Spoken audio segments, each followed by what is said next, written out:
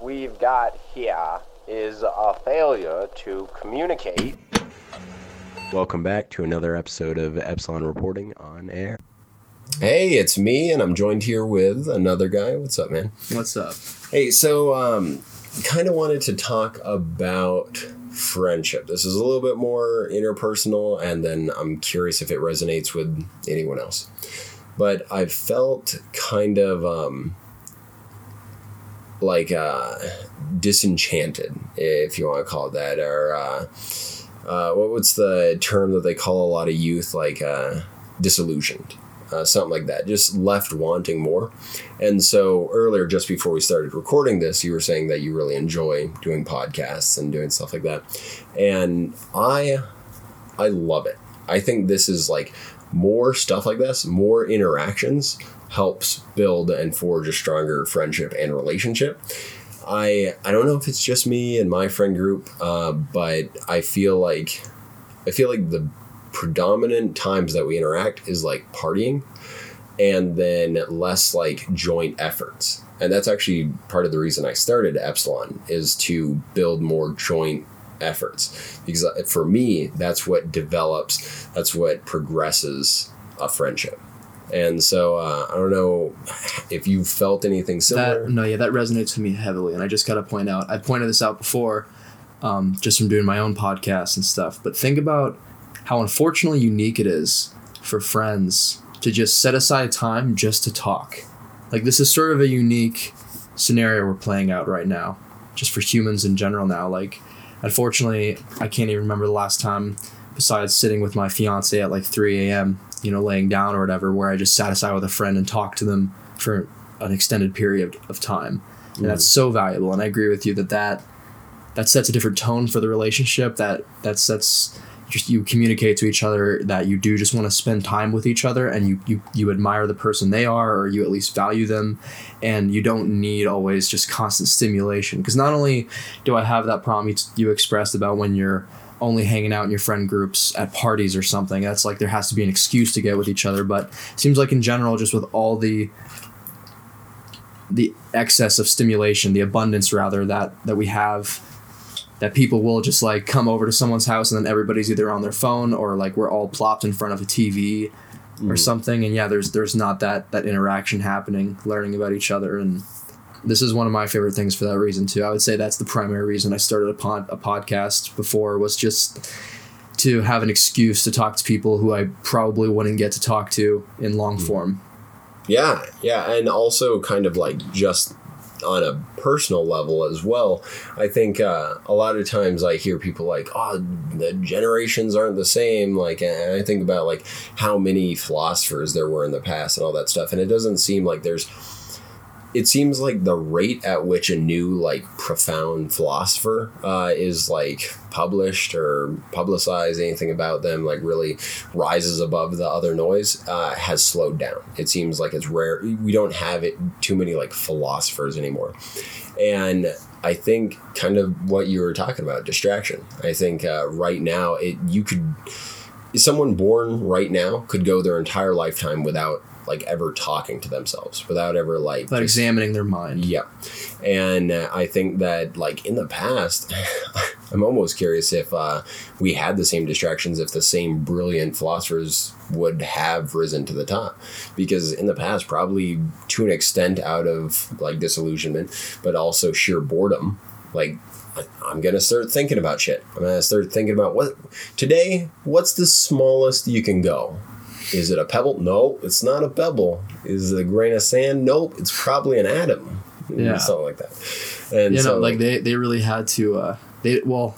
I don't want to contradict myself like instantaneously, but it's like, I feel like they didn't have to deal with boredom as much, but they also at the same time had to, because they had to deal with boredom. They had to just deal with like sitting there and not always having a distraction. They had to, Or maybe they had to confront boredom at an earlier age, and they had to like understand that this was part of their life. Mm-hmm. And then because of that, they're able to deal with it more. Because nowadays, like, hell, sometimes I'll eat like really spicy packets of like pepper sauce because it staves off boredom. Like some moments at work. Perspective is so different nowadays. Yeah. It's funny we're talking about like old philosophers too, because I think I think Plato credited Socrates with saying this, but really it was Plato. But he said something along the lines of how a life without examining your mind is a life not worth living. It's I guess dark in a sense, but also it's just like that perspective is so different because of how they dealt with boredom back then. It's like, yeah, it probably wasn't worth living, but nowadays we're just like crazily surrounded by distractions, and you could just chase the dragon in so many different methods throughout your entire life now. And then I do that at work. It's scary. I'll go in the back. I actually did that recently. I was like sitting there kind of bored, and that's actually one thing I've learned and I have gotten better at. If I realize I'm bored in a situation, I'm like, how can I turn this? How can I make this more memorable? And so I was sitting there at work, kind of bored, heard some of the guys working in the shop, and I like went back and I'm like, guys, gentlemen, just as an unexamined thought is not worth thinking, an unexamined life is not worth living. And then I like walked away, and like as I was shutting the door, I just heard people like starting to crack up. At first, everyone was like, "What?" And so yeah, no, I love that stuff. So I was kind of thinking about one thing that's left me wanting with friends, and kind of not necessarily an inability to connect, but kind of a hesitation to, is I think people really struggle with being able to articulate who they are. And I don't know if, once again, that's because of said distractions. I don't mean to sound like an old man, but like because of like online, how everyone interacts online, stuff like that. You have very short, like for instance, dating apps, you like sum up who you are as an individual with like 2 lines. And so I think that's a skill that's harder to come by, is people that can adequately articulate who they are. I've said it to people in the past because I've noticed that during conversations, I will like hold people's attention, and like I'll bring up something off to the side, like, oh yeah, and I also shoot. I'm going out to the range this weekend, something like that. And people are like, damn, dude, you do a lot. I genuinely don't think I do. I think I'm like an average person with above average skills of articulating who I am. Because there's people that like super freaking boring. You're just like, oh yeah, anyway. Oh, where'd you learn about that? Or where'd you get that necklace? And they're like, well, I was in Greece helping refugees. And it's, what? Why didn't you lead with that? Also, another thing that I've kind of been thinking about, I don't know if I told you this thought yet, but I feel like I'm perpetually stuck in amateur hour. I know it's a dangerous and slippery slope to be overly critical of people, but I think too often people will flake on plans. They will just flat out forget things. I think this culture is unforgiving in the wrong ways, or in a lot of ways, and it's too forgiving in other ways. I think a lot of that is I'm sorry to interject, but I think a lot of that is a side effect of being just overly stimulated and distracted all the time. I think there's a lot of moving parts in that, but a part of it is just it's less of a, like, human connection's less of a necessity, and we don't need to be as skilled in it because there's other things that we could be doing, and yet it's hard to debate that human connection is like one of the most fulfilling parts of life as a human. Yeah. So I just wanted to point that out. Like it's huge, and not to sound like an old man either, especially as such a young man, but I love that, though. I think that a lot of times, and I'll get back to your comment about as a young man, just about the YMCA. No, I think that, so I think there are like objective values, or I mean, kind of loose with that term objective, but like things that we definitely value, things that we're damn near hardwired to appreciate and get fulfillment out of. And like, for instance, love, companionship, what have you. Throughout the ages, the line that used to be direct, like I wish I was loved more. I'm going to go do whatever. I'm going to go pillage a town and get a wife. No, I'm kidding. But I think the direct line between what we want and how to get it has been skewed. And so we're living in like a very modern culture that certain things have progressed so quickly that if I'm lonely, I don't mean to bring up the online dating again, but like, I'm lonely, no one loves me, I'm gonna go on online dating, which will, like, that's one of the fastest ways to feel as hollow and as empty as an individual. And so I think we just kind of need to re-examine, like, how can I achieve these things in a healthy manner? I actually came up with a concept which is social fasting.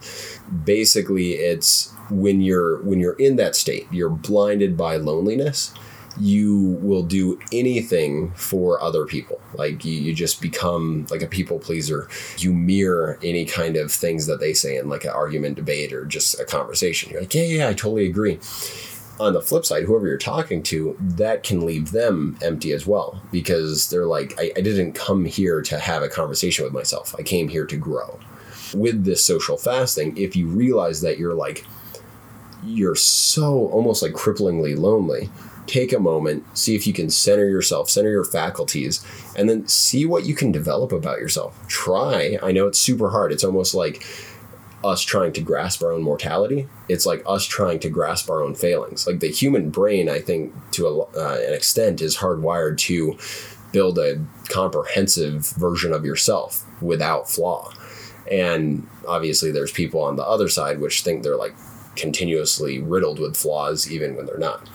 But I think a lot of times we have to take a look, examine, see how we can become a better person. Because once again, if you're lonely, nowadays a really good route to fulfill that is to work on yourself, and then people gravitated towards that, because seldomly are there well adapted individuals. And so I think people get drawn to stability.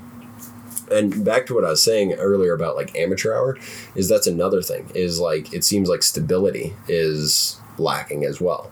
Yeah, I don't know. I've just been, that's a thought that keeps reoccurring, is like, what am I, stuck in amateur hour? And when you say that, you mean the people you're surrounding yourself around, like that's what you mean by amateur hour, right? You're not referring to yourself as much? No. Okay. And even with like coworkers or other people that I meet, stuff like that. Like I've had acquaintances that I remember something and like, oh yeah, hey, this is set up or blah, blah, blah. And they're like, oh, that's super cool that you remembered that. And kind of as a joke, I'm like, yeah, I'm a professional. A professional what? A professional me. Like, I think the standard as to which we hold ourselves to has like slowly been like slipping through a series of like people excusing different behaviors. Like, that's normal. I think the bar is partially lowered because people do assume that they have this abundance, that everybody's got this abundance of people in their life, so their company, for just one example, isn't as important. Like they're like, oh well, it's okay for me to bail on this person because they've got other people. They've got 600 friends on Facebook. They've got all these different avenues to meet people. And I feel like that does fuck with like their value system of their, like them valuing their company with friends and what they need to do to maintain that friendship. They're like, oh no, I can fix this with a text or something. I feel like maybe it seems like I'm getting too fixated on the technology aspect of it, but I guess I'm more just speaking to that as a general phenomenon. No, I love that. That's actually great. It reminds me of like that phenomena. Like if a bunch of people are fighting, it's easier to fight like a group of people because everyone assumes that the other person will do more to fight, and because of that, no one like fights the same. Or like if there's a fight going on and like there's a bunch of bystanders, it's like less people will dial 911 because they figure someone else will do it. Yep. I haven't thought about that. That's interesting. And that could be linked to people under-evaluating their own value as like a friend or what have you. Yeah, so especially with all of these factors we've been talking about, more than ever, I think it's worth, as you kind of put before, like setting yourself aside and working on yourself and making sure that like that you've got your shit under control and that you're attracting the right kinds of people and everything. Because I feel like that's kind of another little angle that we could take with it too, about not going into like the law of attraction or any of that shit, but just, you know, you're kind of like, you are what you eat, and you'll attract what more or less what you are. And if you're not, then it's a problem with your environment. It's just factoring in all these different angles will help you navigate your life better. Yeah. And so I think that's difficult because usually the way that people get added to my social group is via like friends of friends. And then with that logic, you're bound to find people that are also more similar, like only a few degrees of difference from your other friends. And I think that's one reason why I end up meeting a lot of people that have moved across the country when shit gets weird, or they like need a change of environment. I think because the options for finding new friends are like a lot of times online based. And by all means, you find great people in like bars or other social events and all that stuff. And I think we're like, for instance, Meetup, that website where like just random people go and like go on a hike and all kinds of stuff. Mm-hmm. I think that is a reaction to our current environment of like how hard it is to meet genuinely new individuals with like, or even how like taboo that's become. Yeah. Yeah. Like I can't just approach people on the street. I can, but I would say at least, and this is generous, at least 50% of people are going to be like, why the fuck are you talking to me right now? Like, why are you just approaching me? Or like on the other side, they might be overly charmed by it because they're like, wow, people don't do this anymore. People don't just come up and strike up a conversation. Wow. But they also might be scared. I don't know. Yeah. Context matters, but I just had to point that out. No, I love that. I totally agree. I think a lot of times people think it's flirting too. And it's like, get over yourself, dude. I'm not trying to hit on you. I just want to go out to lunch with you and go swimming with you, maybe in a hot tub. No, but also has what time it was. I only tell my friends what time it was. Yeah. Another thing that that's important with my whole like rant about amateur hour is to turn that microscope or whatever you want to call it inwards, like examine the self. And I've kind of been working with that idea because one thing that has left me like feeling more like empty as it pertains to different friends and like less enamored with the prospect of developing those relationships is that it seems that people, they don't hit you up as often.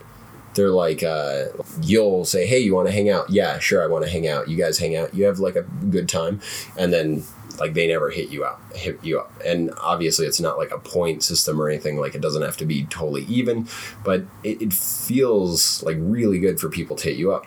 And after a few moments of that, I just like would be like, if I'm going to hang out with people that like blatantly show they want to hang out with me. Yeah. Which that has been working, but also another kind of like realization that I had is that people are going through shit.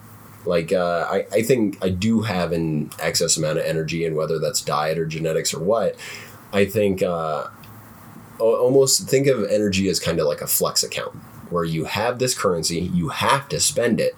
And once I've spent enough on myself and I have this extra money or extra energy in this case, I have to spend it on something. And usually I like to spend it on other people. So I kind of had this realization that if people don't hit you up, don't just assume that they don't want to hang out with you. Instead, assume that they're like probably going through depression and anxiety with how like crazily widespread that is in today's world.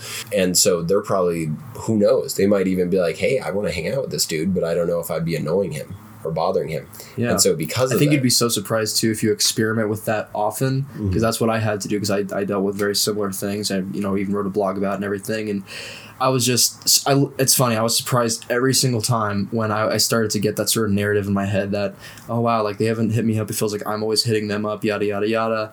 And I was surprised every time to find that when I messaged them like, hey, I'd really like to see you soon. Can we do this on this day? And they're like excited and they're like, yeah, like I've been wanting to, like, sorry I haven't. And then you end up like meeting up with them and you pick up where you left off or whatever the case. Not saying that's always the case. Mm-hmm. And then you can learn something if it's not, and they keep blowing you off. You're like, okay, maybe this is an arm's length friend or whatever. Mm-hmm. But those people that you do get surprised by who like show you that, oh yeah, like they were just going through something, or maybe they don't have that reservoir of energy that you're talking about as much as you do. Mm-hmm. It's one of those things where it's like if you're capable, then that burden may be on you sometimes with certain people. They may just not have that in them.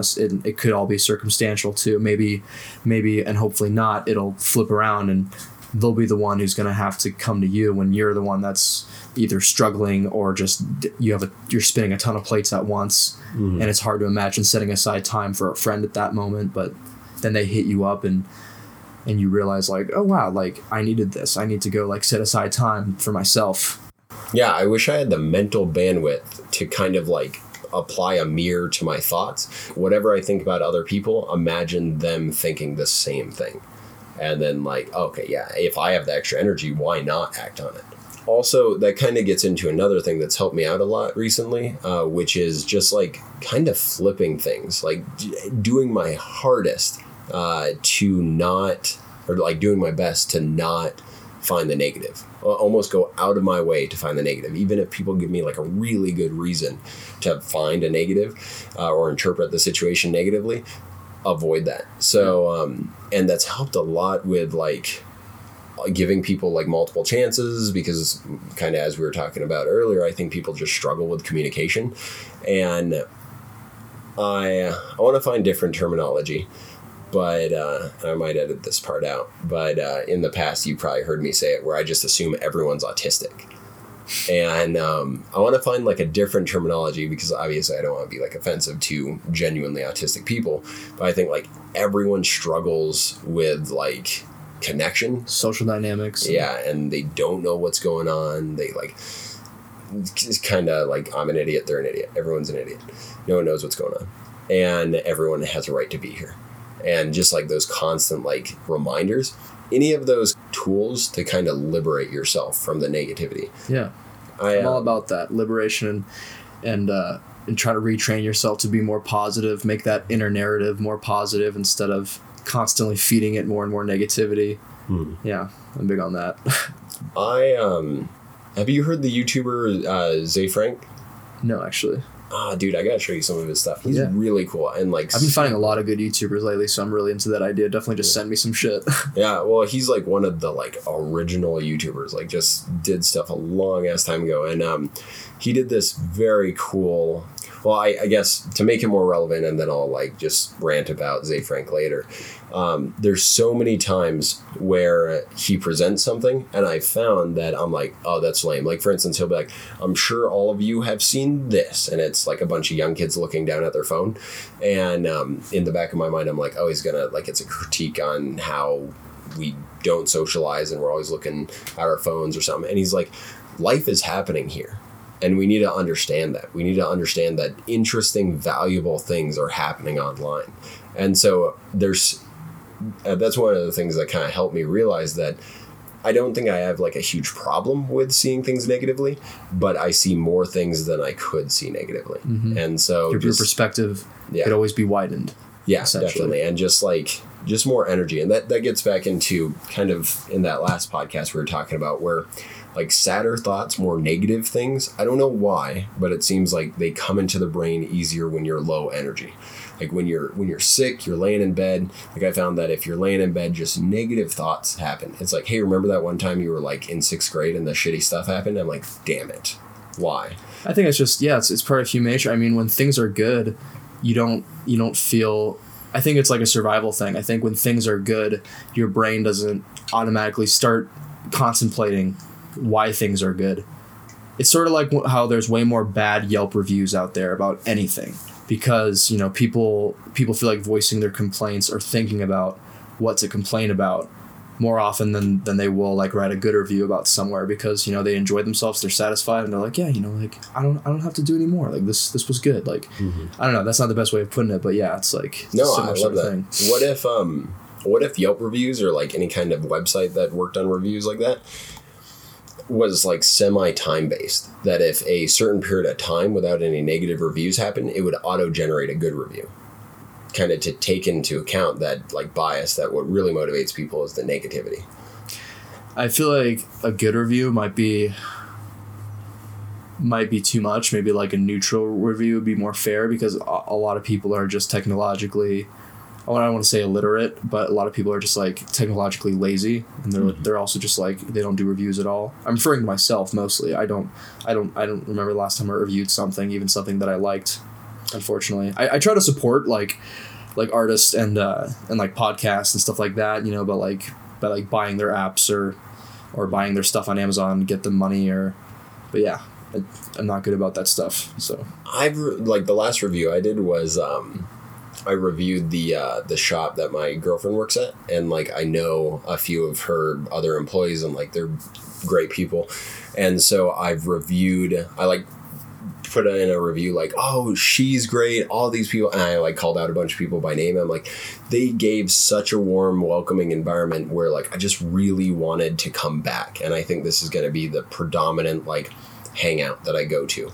And so my girlfriend let me know later that her manager found that, and she has no idea who I am, her manager, and so she like told everyone and was like, hey, we got a great review from this random stranger.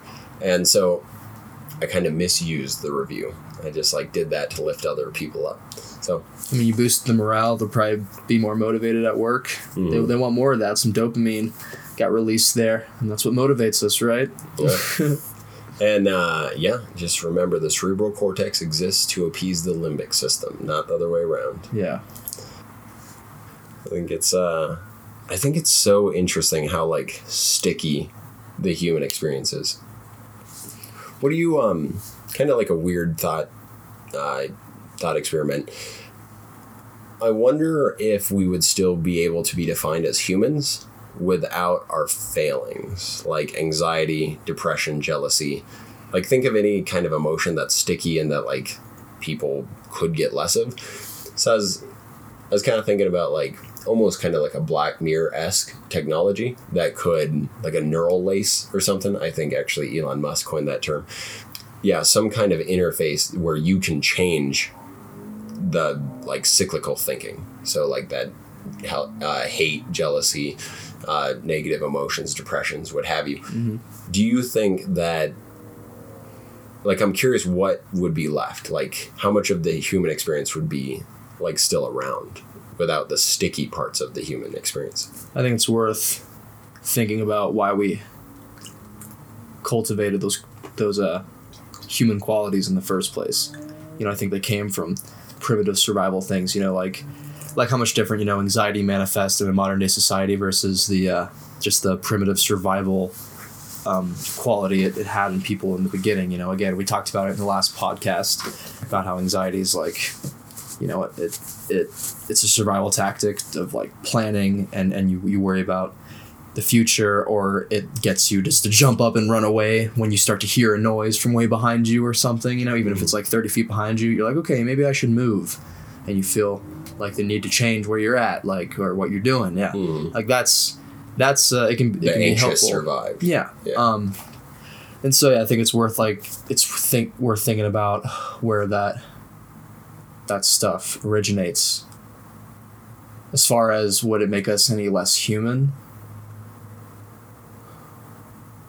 I would say no, but I guess it's because I'm going down this rabbit hole of thinking of like, well, this sort of thing is probably inevitable, kind of like how we're going to make AI, and, you know, people think like that's going to make you less human too, relying on AI to do our jobs and do all of that, but it's hard to say it would make us any less human because it just seems like something humans would do. Yeah. And that's only one like logical track there, but that's the first one that I came to for some reason. I think I like that. I like that answer. For me, I think it would make us less human because I almost think like some of the like the tropes that everyone romanticizes in like videos or like movies, whatever, stem from those sticky things. I think some of the pressure that anxiety, like jealousy, like over romanticism leads to basically adds a sense of urgency to the things we do. And I think if you were to remove a lot of those sticky, so for instance, like art, like a lot of good art comes from pain, or like comedy. Obviously not every comedian has to be traumatized or have a rough childhood, but like you can sense like an edge. Mm-hmm. And so I'm almost curious like what kind of art would be produced in said futuristic society. Yeah. And, you know, that actually for some reason made me think too of just the phenomenon of that you can't conceptualize the light if you don't understand and see the darkness, you know, heaven without hell, that sort of like phenomenon. And yeah, if all the bad feelings were neutralized, then you want to be able to feel that sense of enlightenment when you aren't suffering. And I think the best parts of life are like, I feel the best I ever have, I think, partially. I mean, my quality of mind has gotten so much better, and that helps me in the day-to-day, but also I'm just in the most fruitful romantic relationship in my life, and the sad truth is, I don't think I'd be able to appreciate it as much had I not been through a really shitty relationship previously. Not all my relationships were super shitty, but there was like one that really stuck out as terrible. Same goes for her too. But regardless, yeah, without having gone through that, for one, there's like the more tangible things, like I needed to learn how I want to be treated and how to treat somebody else, and that was a good way to learn it. But also, I just don't think I'd simply be able to just feel the raw sense of appreciation I do for my current fiance had I not gone through hell with another woman. And so, yeah, I kind of want to like retract my initial answer almost just from an emotional place and say, yeah, I think it would make us less human. I think the human experience is based a lot on that whole thing, and I think life is almost about like learning how to navigate it. It almost seems like what our brains are programmed to do. I think it's great, and also like kind of liberating to understand that like the human brain isn't perfect for handling right now. Kind of like what you were saying earlier, it's perfect for handling life a few thousand years ago. And actually, that was another thing that was a liberating realization, if you may, for me, is I was bothered by how if something upset me, that it would linger. And because I like to consider myself as relatively logical. And so if whatever was bothering me was resolved, I would still linger. And I'm like, I'm still bothered by this. And I realized that I'm a computer. I'm a chemical-based computer. And when I'm upset, I have that cortisol. I have other neurotransmitters that are released. I have to understand that when I'm upset and when it's lingering longer than it should, to sit there, breathe, relax, breathe in a lot of air, because then the best way to get over that feeling is to do my human thing, just metabolize those other neurotransmitters, allow that to work it out. Yeah. Because I notice people that don't understand that. For example, people will be like, I've seen couples like lash out like, hey, did you take this trash out? And it's like, yeah, I did. And they're like bothered by the fact, thinking that the trash wasn't out, and be like, oh yeah, that bag's actually just like towels that I need, whatever. Yeah, and they're just looking for some reason to be upset now. Yeah, and then they're like, hey, last week you did this, and they're just bothered. And yeah, exactly. Instead of something making them upset, making them feel that way, once the initial cause is gone, they then probe and look for another cause that could be justifying it. When in actuality, it's just the fact that we're like these crazy, weird chemical computers. So I think it's kind of a liberating realization. Yeah.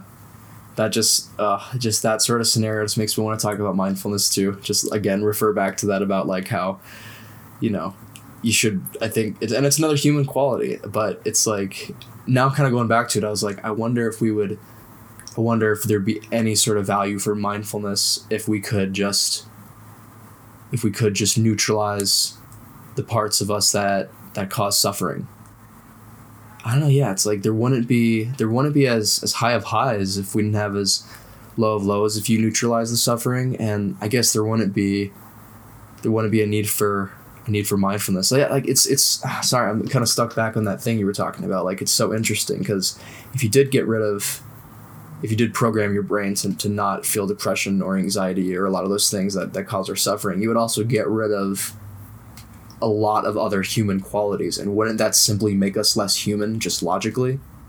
Exactly. Yeah. So yeah, just to kind of wrap that up, I guess, yeah. I just, for at least my understanding. No, I love it. I like to think about kind of like another example of the things that kind of break a lot of what we assume is normal, or like the philosophy that we've built around us, is mortality. Like, I like to think about the things in philosophy that would change if we were immortal. because the whole point of philosophy is to live well. You talked about urgency before. Yeah, exactly. Think about how urgency would be affected if we were immortal. And suddenly it's like, well, I got 100, 500 years to do that, like to figure out like what I want to do. So exactly. It's like, yeah, I think having that pressure of death is a pretty good motivator.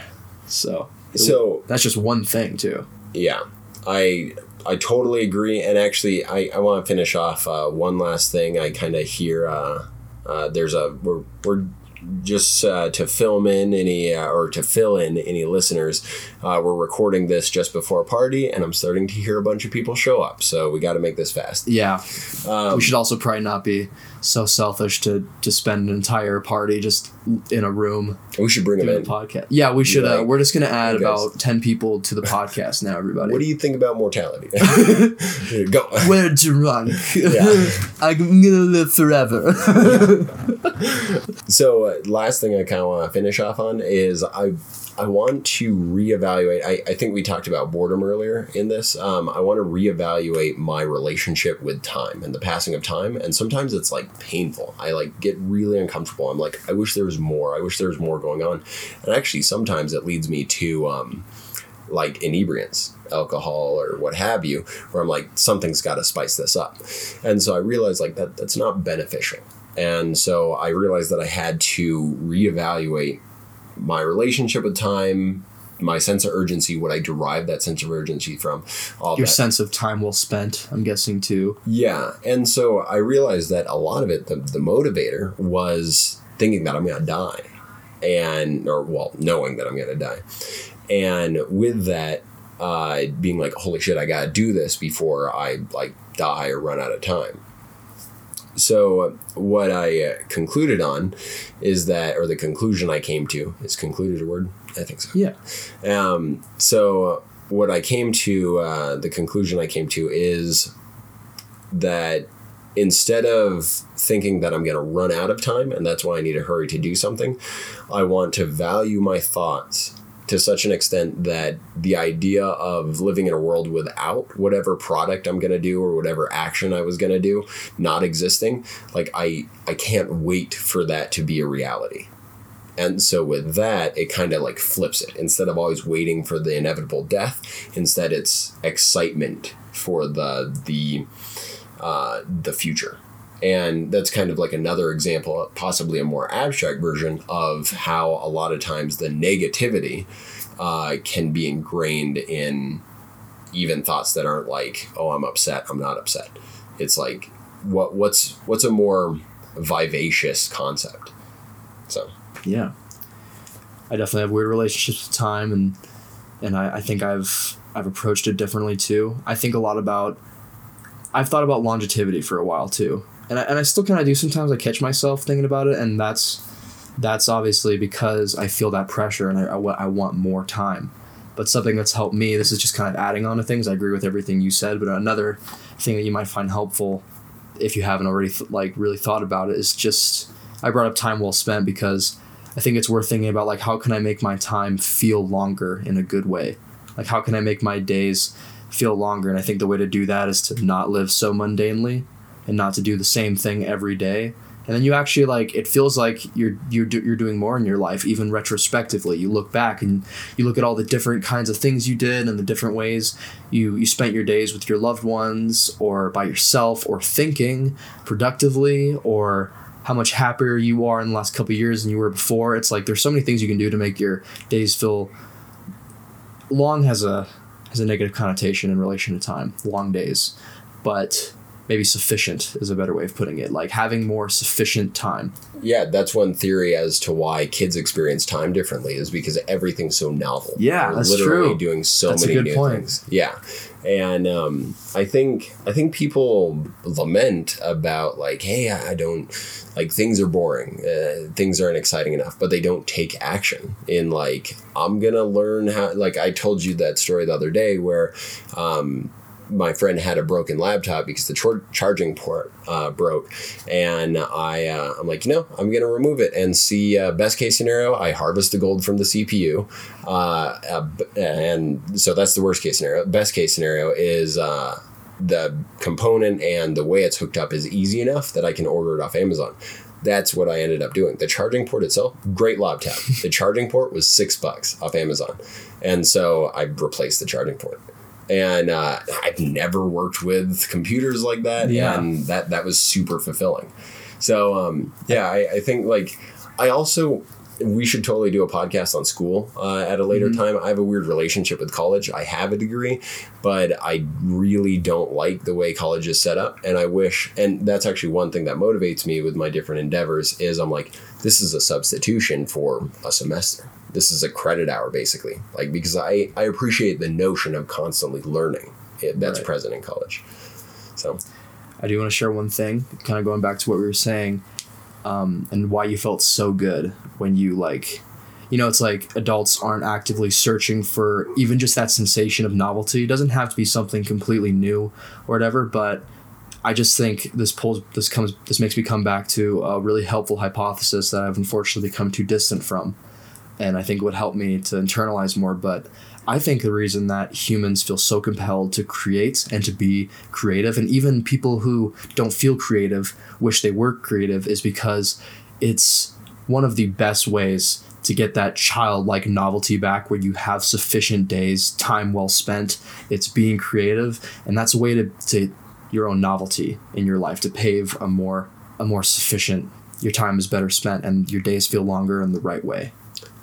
Yeah. I wonder if like fulfillment is like somewhat linked to anxiety, like kind of like a less painful anxiety, or rather just anxiety's the pre, fulfillment's the post. Mm-hmm. Because like, once again, tracking it evolutionarily, definitely now, like a critical person, like if you were to develop all of our values right now, I think people would land on that conclusion, like get those moments back, that tenacity back.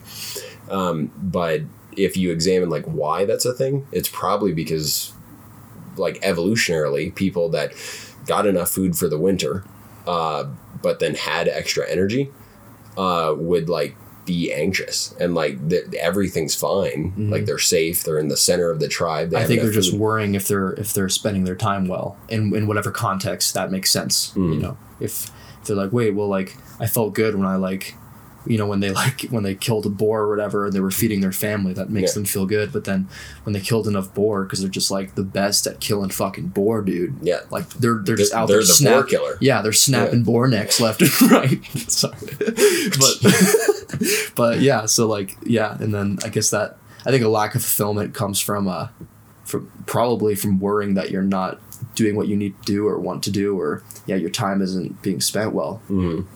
You're like, I have more time. Yeah. It's funny how that seems contradictory because, like, you know, you feel like you're like we feel like saying our days are long when we're doing the same thing every day, or we feel like we have energy that's not going into the right places. Mm-hmm. But when in reality, it's like your days will feel longer and more sufficient if you are putting your energy in the right place. I don't know. It's just it's very interesting to me. Yeah, I'm excited. I haven't gotten to it yet, but I'm excited to get that job that, like, I've heard people say, like, oh, if you get a job that you love doing it, you'll never work a day in your life, or something like that. I totally murdered that saying. But, yeah, I'm excited to get to that stage and see, like, what my days feel like, what my relationship to time is like at that point. Yeah, and also if, like, your free time's important, like your ideal lifestyle, I think, matters, too. I mean, mine is I'd love to be able just to sit and write for 3 hours a day and then just have a ton of hobbies, spend more time with my woman, go travel more. It's like there's so much I'd like to be doing with my time. And you know, I know that my days aren't going to feel super sufficient if I'm working 40 hours a week forever at a job I don't like. So there's I think nowadays, I think a survival trait that people are getting is we're learning that ambition and creativity and like those lead to lifestyles that are more fulfilling. And so now I think we are going to start getting a lot more ambitious and creative people. Mm-hmm. And I just think that's fun to point out too. I'm at least hopeful of that. It'd be a more fun world to live in, wouldn't it? Hell yeah. Dude, I want to, for the next time we get together, I want to listen to the tail end of this just to give us ideas for like the next podcast. Yeah. I feel like I'm really excited and happy to work with you. I feel like, both of us are the type of people that it will take a lot for us to run out of material. I know. Like, we could just, like, God, we didn't even get to the stuff that we were going to talk about. Yeah. Again. Like, yeah, dude. Oh, I love you, man. This is great. I love you too. Do you want to end this then? Want to say whatever you got to say? No, I sincerely, thanks for listening to another episode of Epsilon Reporting. Good night. Good luck. Thank you.